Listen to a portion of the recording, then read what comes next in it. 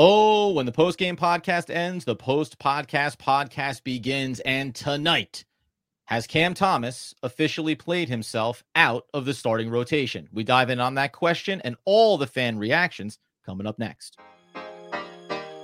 You are Locked On Nets, your daily Brooklyn Nets podcast. Part of the Locked On Podcast Network, your team every day.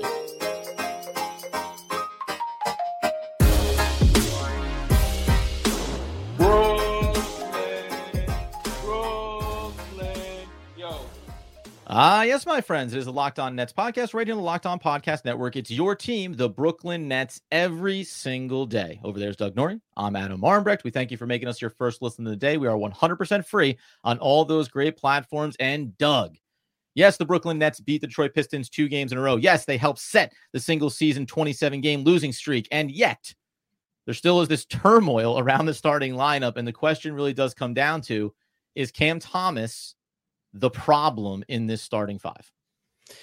I don't think he's the problem. I just think that's what's going to change. And so I would so at the beginning you said, did he play his way out of the starting lineup? I actually don't think he's done anything to play his way out of the starting lineup. And that's why I was hesitant even when we talked about the starters, hesitant to sort of say who the problem was, because I actually don't think there is any definitive who is the problem. I just think it's that 5-man combination is the problem. It's not that there's one person in there that I think is definitively worse than the other 4. I think it's more that group just doesn't have any juice. And I think this is at the heart of why it's probably not been changed, is because it's not so obvious about who should change out of the group. Well, go ahead, and then I'll say the Cam Thomas thing. Because on the one hand, I agree with you, because again, isolated, Cam Thomas and his development really matters. And we've seen him take big steps forward this year as well. And that's a great thing. But it is at least a little bit hard to deny what the numbers tell you about a starting 5 that has Dorian Finney-Smith in it and not Cam Thomas, and the one that has it in it. Now, that doesn't mean that a more dramatic change, not just Cam Thomas, but maybe multiple players, right? Maybe you need to mix this up in a much bigger way to create a different formula that works for them. But that is the one variable. And I think it's unfortunate that it falls to Cam Thomas, because to your point, these aren't bad individual players, but when you put these guys together, it doesn't seem to work. Yeah, this group doesn't work. And there is a group where you put Dorian Finney-Smith in instead of Cam Thomas, and that group does seem to work. That's the only reason, to me, it seems like that would be the move. Now, I do think a couple of things are unfair when it comes to Cam. One, all these other guys have played a lot more minutes and are just probably have just more court time, right? So it's going to be easier. Like they've been able to develop. Like Cam Thomas it's been starts and stops with this guy because of how the Nets have sort of treated him over the last couple of years leading into this year, where the playing time was incredibly inconsistent. He never knew when he was playing on a night-to-night basis. And there was no real clear linear development. That's not his fault. That's on the coaching staff. They've done a bad job with this. But do you think we're beyond that now, though? We're beyond that now, as far as he is playing and he is getting consistent minutes. Yeah, I'm just saying he's playing catch up compared to the rest of the guys. Compared to the rest of the guys in the starting lineup who have just been on the court for years and years and years. And oh, by the way, you could have played him all 27 games last year, even though we know that was the 5-man lineup that got the good sample size. You could have done so much more with him a year ago to move this timeline ahead, right? And we said it last year, total disaster. They just kind of benched them all throughout the second half of the season when it was definitively the time to play him, and they didn't. And now we're in this again a weird spot with him. Now I think that whether I think it's right or wrong, I can go either way. I really could honestly go either way with this one. I think what we saw tonight, closing that game where he didn't even sniff the game.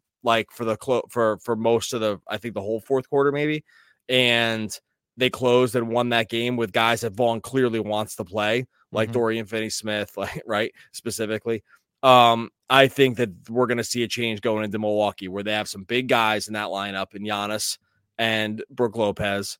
And I think that we saw, and I think they're just going to make it. I think they're going to make a change, and maybe they'll do it under the guise of, hey, we got to deal with Giannis. Right. We got to put another big body in there, and DFS has been good against him in the past, and there'll be stuff like that. And I think we'll see the change. And I think that this fourth quarter sort of signaled that to me. What do you think it is then? Because we talked about Jacque Vaughn's unwillingness to want to play young players, or he wants to go with the veteran guys. From a coaching perspective, I can understand. I want to go with the guys that have the experience, and I can probably lean on a little bit more to say this is what we want to execute and trust that it's going to get from A to B as effectively as possible. I don't want to say that Jacque Vaughn is against playing Cam Thomas, but I think that at a minimum, he may have a different idea about how he would develop Cam Thomas. Now, that can't come at the cost of him playing minutes, right? It can't be like last year where he didn't see the court. But is that the disconnect? Is it that Sean Marks drafted him in the first round, drafted Day'Ron in the first round, and he's at the point now where he's saying it is now their time? Because if that's the case, then the disconnect here is simply that Jacque Vaughn feels like he's coaching for his credibility. Whereas Sean Marks and the organization might be saying, we're planning for what this looks like beyond this iteration of the team, right? I mean, that's the simple solution here. Why play two veterans in Dorian Finney-Smith and Royce O'Neal as much as you do if you feel like you have job security and the ability to say more Cam Thomas, closing Cam Thomas at the point guard? Like, let's go in that direction. I really do just wonder what is being tasked to Jacque Vaughn, and is it maybe an impossible task? Develop Cam Thomas, but also win basketball games. Well, sorry, I can't do both those things simultaneously. Yeah, I just don't know. It's the most confusing situation. I don't know what the deal is. It probably is like that. It's like you're supposed to. They're given two different sets of marching orders here, and those marching orders for most teams don't line up like this, right? Which is like develop and win at the same time. I mean, they should though. You should be able to do both in parallel, but for whatever reason, Vaughn doesn't seem to be able to. And there's been no signal that they want to. And I don't know if it's like just a Cam thing, but they don't play the other young guys either. This is probably Watford showing you something, but he doesn't come into games nearly as much as at least he should, even on a small level. Dariq Whitehead and Noah Clowney have played the least minutes of any first round draft pick this year. Right. Which, by the way, go back to the except draft. For Kobe Buffkin, who's been hurt. Every single other I looked this up specifically today. Every single other first round pick has played like at least 50 minutes this year. And those two guys haven't. And it's not shocking at all. But it's just like, and they're the youngest of the group too. So there's like some other built-in stuff here. All right, we'll get into, there's a bunch of other stuff here to talk about that we definitely want to hit. We're going to do that here in a second. First, I'm going to tell you about our friends over at, we can talk about our friends over here at Game Time. Look, we talked about this earlier, but buying tickets right now, if you are going to the sports event, if you're going to the comedy show, if you're going to the theater, you want the ticket buying experience to be very, very easy. You don't want to be frustrated. You want to see what you're going to see right when you sit down. You want to know that you're getting the best deals around. You want to know you're getting flash deals as well. You just want the experience to be very easy because what you're doing is fun. And that's the whole entire point. And that's what you get when you get over at Game Time. Like I said, they have the best price guarantee. You're going to find the very best tickets for whatever it is you're looking for. And it's so easy to get started with Game Time. All you do with Game Time is you download the Game Time app, create an account, use the code LOCKEDONNBA for $20 off your first purchase. Terms apply. Create an account and redeem the code LOCKEDONNBA for $20 off. Download Game Time today. Last minute tickets, lowest prices guaranteed. All right, so as we continue our post-pod episode and welcome in everybody over on the live stream, we'll get into your questions as well. I'll throw this one up real quick because it's a little bit of a dig, but also a lot of fun. Do you think Detroit will hang the banner now for most losses? Listen, you celebrate whatever you can. Records are records. That's what I say. If LeBron James and the Lakers are hanging up the in-season tournament, why not you, Detroit? Go for it.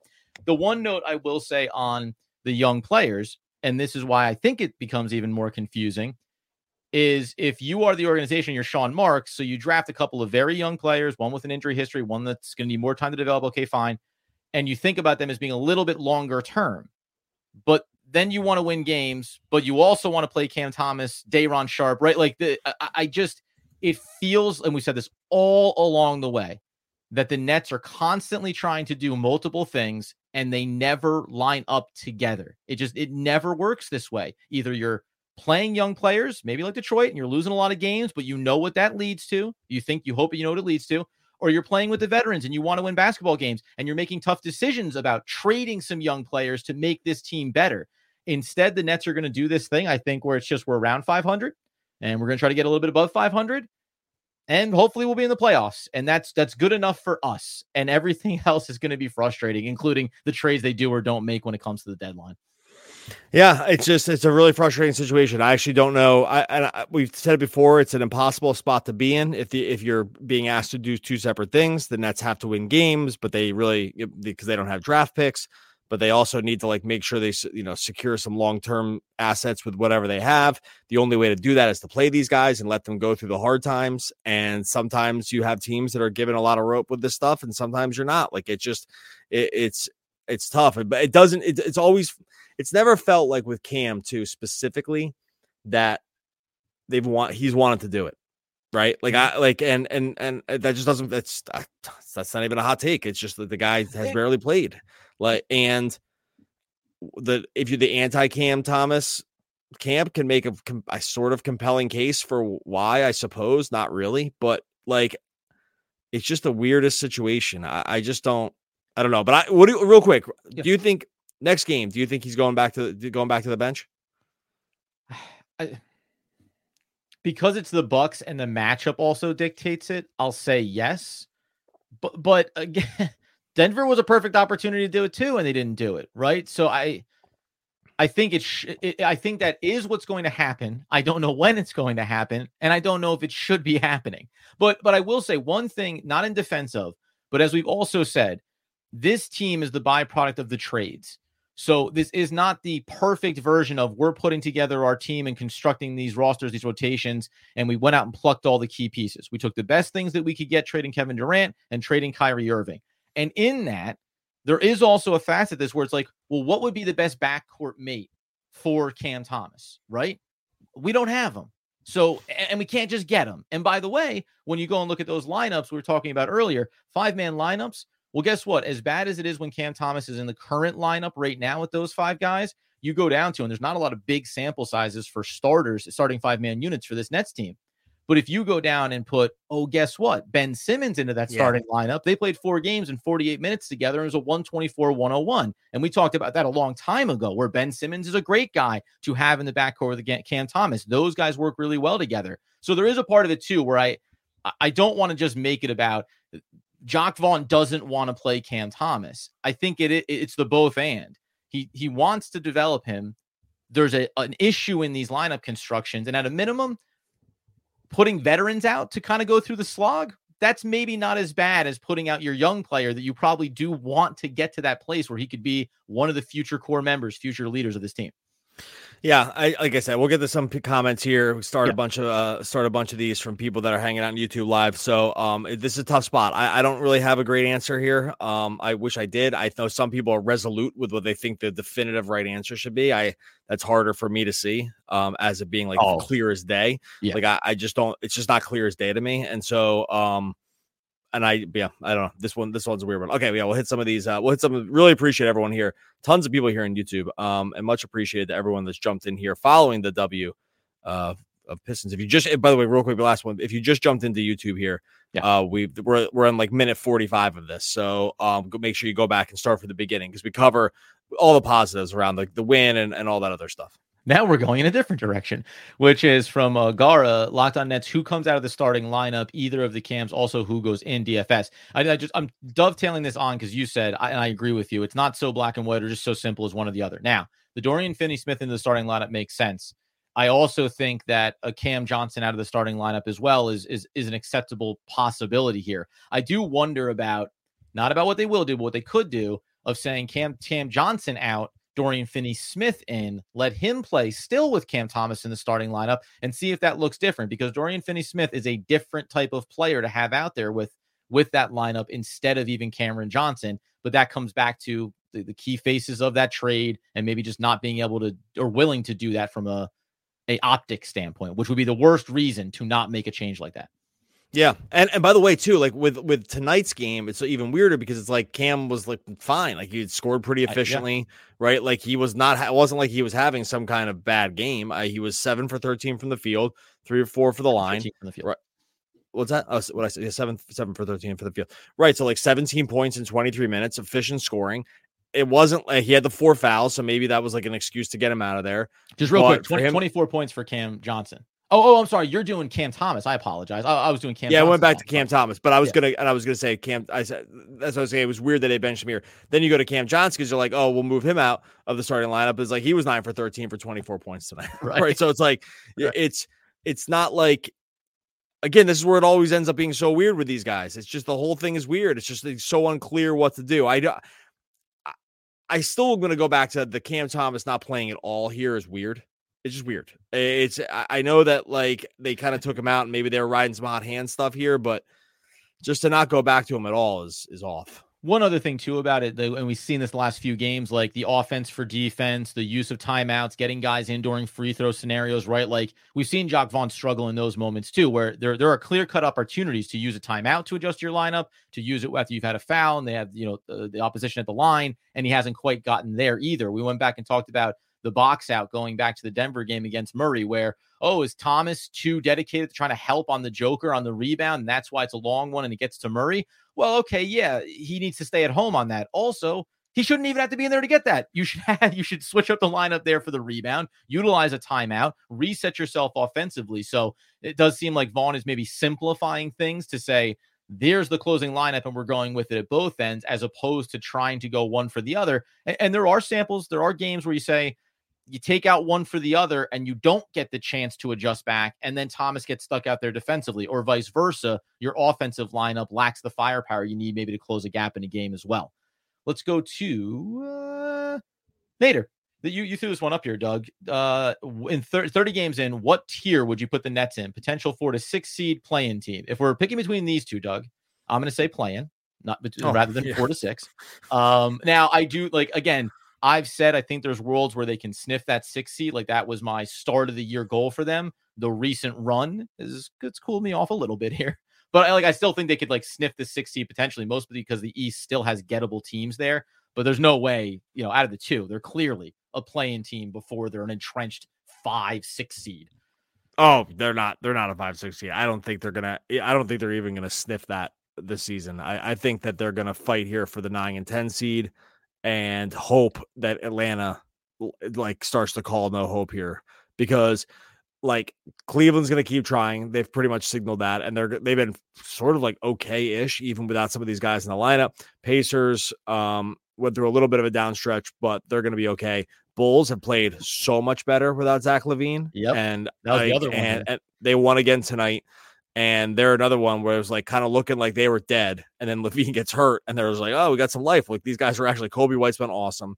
So I think that Nets are never sniffing the 4 to 6 seed for sure. I can bet a massive amount of money on that one. And then I think they're going to be fighting for this 9-10 spot most of the rest of the season. I hate to give them the slot that they have now, because I think things change, but this is hard to see.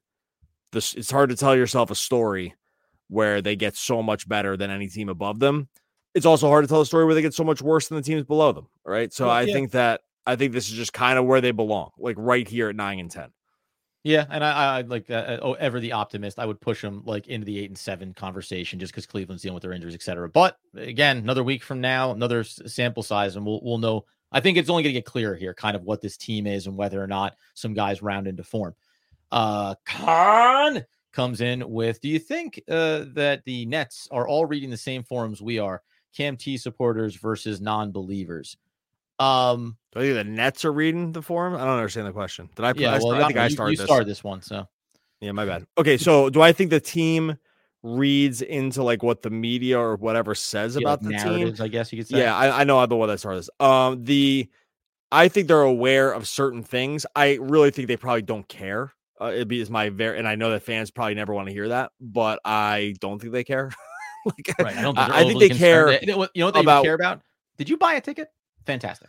Yeah, I think they care. I mean, they clearly care about winning or losing and making decisions like that. Or if it gets so egregiously bad, what's the Pistons stuff? Because you're going to really start worrying about the bottom line. Do I think they care about people that support a player? No. And when I say how much do they care, I would say 0.0. Oops. I would say 0.0%. So I by mistake brought this up here. I don't know how to do that. That's all right. I'll switch it out here. I think they don't care at all. And I think that if you think they do, then you are not. It's not a rational thought. Sorry. Yeah, the fans pushing the narrative or decision making process of a team is unlikely to be It's not unlikely. It's not at all. Yeah. Not not likely to be relevant to the organization. Lecky also here with, what are the chances of looking at getting Donovan Mitchell? Because I know other teams are looking at a situation with Cleveland. I don't think he's going to go anywhere. Like Doug was just mentioning, they're playing a little bit better. They're dealing with the injuries. Again, for every time that you think another team is going to sell a guy off, now things could change here. But look at are they going to go win a championship this year? No, they're 17-13. Like they're right there to go in towards the 6th seed. And you have Donovan Mitchell. You have one of the better players. And we talked about this last week. The price point on Donovan Mitchell alone would probably be too much. And I know we also have another discussion coming up about making a particular type of move in a different direction. But you'd have to be all in on Donovan Mitchell and another player, in my opinion, to make it worth it to get him or somebody else. Because the Nets are 2 players away from really making an impact on the standings. Yeah, agreed. I don't think that I just don't think this is the route they're going to end up going. And I do think too that like the Suns, like this possible Suns implosion here is going to make the way they maybe rethink about these picks. I'm not sure exactly, but like it's going so bad for the Suns here that those picks just look better and better. But it's like sort of, I mean, it's still it's so many years out too. It's like you can't really bank on like them being bad now. It means the 2029 pick is like some sick number 1 pick. So I don't think you should do that math, but it has gone worse quicker. It has gone way worse quicker than I think most people thought it was going to. For sure. So I think that probably changes the equation. Yeah, it was interesting to me about like it's not the first round pick next year for, say it goes so bad this year for the Suns. It's not next year. You still have to wait a couple of years, and if you're a desperate team like the Suns are, they'll make another move. They'll make another decision. I really do wonder, man, what's going to happen there with Kevin Durant and like the way that it's being reported about him and Bradley Beal not being available and just everything else. Like Kevin Durant's journey has taken a lot of twists and turns, and there is certainly a narrative to be built around the way that he responds to how things are going or not going. I mean, what is this going to be his 5th team? If he doesn't finish with the Suns, he'll play on 5 teams by the time his career's over. It's just insane. That's not apropos of nothing. This is 4th. Oh, if he does, if he moves on again, like if this isn't the final stop and he wins something here and they don't, make it happen, but to hear narratives of like he's not satisfied with the supporting cast, it's like, well, this is what, and the Nets went through this too. It's not even on him necessarily, but this is what happens. You give up everything, you go get Kevin Durant, and then it's on him and that starting lineup to get the job done. And unfortunately, you're going to have a very depleted bench unit. He completely mailed it on Christmas. Okay, got a couple more here. It says, watch Jacques Vaughn take Cam Thomas out of the starting lineup. So Mikal and Cam Johnson, one-dimensional guys. I was going to verbalize that one. Yeah, whoops. Can be the guys. I do think he's going to take Cam Thomas out of the starting lineup. And I think that he might have gotten saved that Cam Johnson had his best game here. If from a narrative standpoint, not saying it's correct, but do think that's I would just very quickly say too, there's a world where Thomas gets taken out of the starting lineup. Dorian Finney-Smith goes in. That lineup plays very well because the sample size is good. And Cam Thomas is also highly successful in the bench unit. And while you may want him to be starting, it can still work out in a very positive way. Like as long as Cam Thomas ends up playing 30 plus minutes a night and getting real opportunities, all that good stuff, then like I'm not going to care as much as some are going to about him being in the starting lineup or being in the bench unit. As long as the minutes are there, as long as the opportunities are there for him, then I think the development is still going in the right direction, at least in the short term. Ian Cart said, did JV rest Cam Thomas for tomorrow's back-to-back against the Bucks? No, he got benched. Like that. I like, but I do like the optimism though. No, he got conveniently taken out because Vaughn probably was desperate to win and doesn't think that Cam Thomas is an elevator. I am not saying that's the case. I'm just saying that seems to be the case here. That he does not want to play this. He just doesn't want to play him. And that is, I don't think there was any rest factor here. I thought this is a good one. This is getting off the Cam Thomas thing again. Yeah. Is there ever a situation where you think Sharp and Claxton can play on the court together? I do not, but they both played so well that they both deserve to play. I think that's for sure. Mm-hmm. But in terms of sharing the court, no, there'd be no spacing. Neither of them can shoot. So you can't have two two non-floor spacers like this that can't do other things. And so no, they cannot play together. And this is why you never see Harry Giles play either. It's because these guys can't ever play because they can't play with each other. Anyway, what were you gonna say? No. Well, I was just gonna say that like there's been a clamoring, and depending on where you're reading, some people inside the chat. Yeah, I've seen some people talk about it. It's like that are clamoring for Day'Ron Sharpe to continue to grow in his role and the impending maybe departure of Nicholas Claxton. It's like they're ready to see Day'Ron Sharpe settle into a number one role for the Brooklyn Nets inside of the starting unit potentially, which I just find fascinating. I will say that in the last like week or so, I've also noticed that Nicholas Claxton has done a lot more rebounding and then starting the transition. Yeah. And some of it's been, it looked a little clunky. There's been times where he took the ball tonight. He went coast to coast, settled down to the low post, spin move up at the basket. Like those little things like that. I think we've talked so much about Day'Ron and about Cam Thomas, but Claxton is still developing areas of his game and on ball handling and just being able to move the ball up the court. That matters, especially if you are primarily a non-shooter as he is. Dwayne came in with, do you see a change in the way Mikal Bridges shoots the ball? I see a hitch in his shot that wasn't there last year, and it looks like it's affected his shot in a negative way. I haven't noticed that, but have you noticed that on his shot? No, I haven't noticed it. I brought this up to say that I have not noticed this. I think he like pauses the top. He's always paused at the top of his release, but especially in the mid range too, when he's like waiting for that defender to come down a little bit and give him that open look. Yeah, but I haven't noticed I've not noticed like a change in his shot now. Last looks, everybody. Anybody got one last thing they want to get into? Obviously, it is a back-to-back for the Nets, so they'll go against the Bucks. Always a good spot for Brooklyn to go from playing Detroit to getting over and taking on the Bucks. We'll see if there's a lineup change there. We'll be back on the post game for that. But I know. And by the way, I do have an interesting. We've said this last week, but just as a reminder, Doug had the only scenario where you would trade Mikal Bridges, which opens up a broader discussion about what to do with assets. We've mentioned the Suns picks and all those good things. It's been starting to get a little bit of traction around the internet. So Doug and I need to hop on this one quickly because it is effectively Doug's brainchild, but people have been in between his ears and they're stealing some of his thunder. Yeah. Okay. Much appreciate everyone that jumped in here. We're going to get out of here, get the podcast posted up.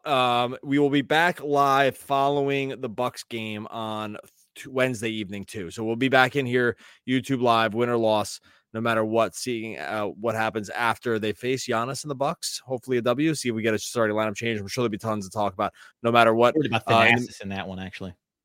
Make sure you subscribe wherever you listen to the podcast. Make sure you subscribe over on YouTube as well. There is no real ending. It's just the place where you stop the story. Frank Herbert. Oh, one of the from Dune. He's still alive too, right? Yeah. One of the all-time great poets. We'll be back again tomorrow talking more Brooklyn Nets basketball.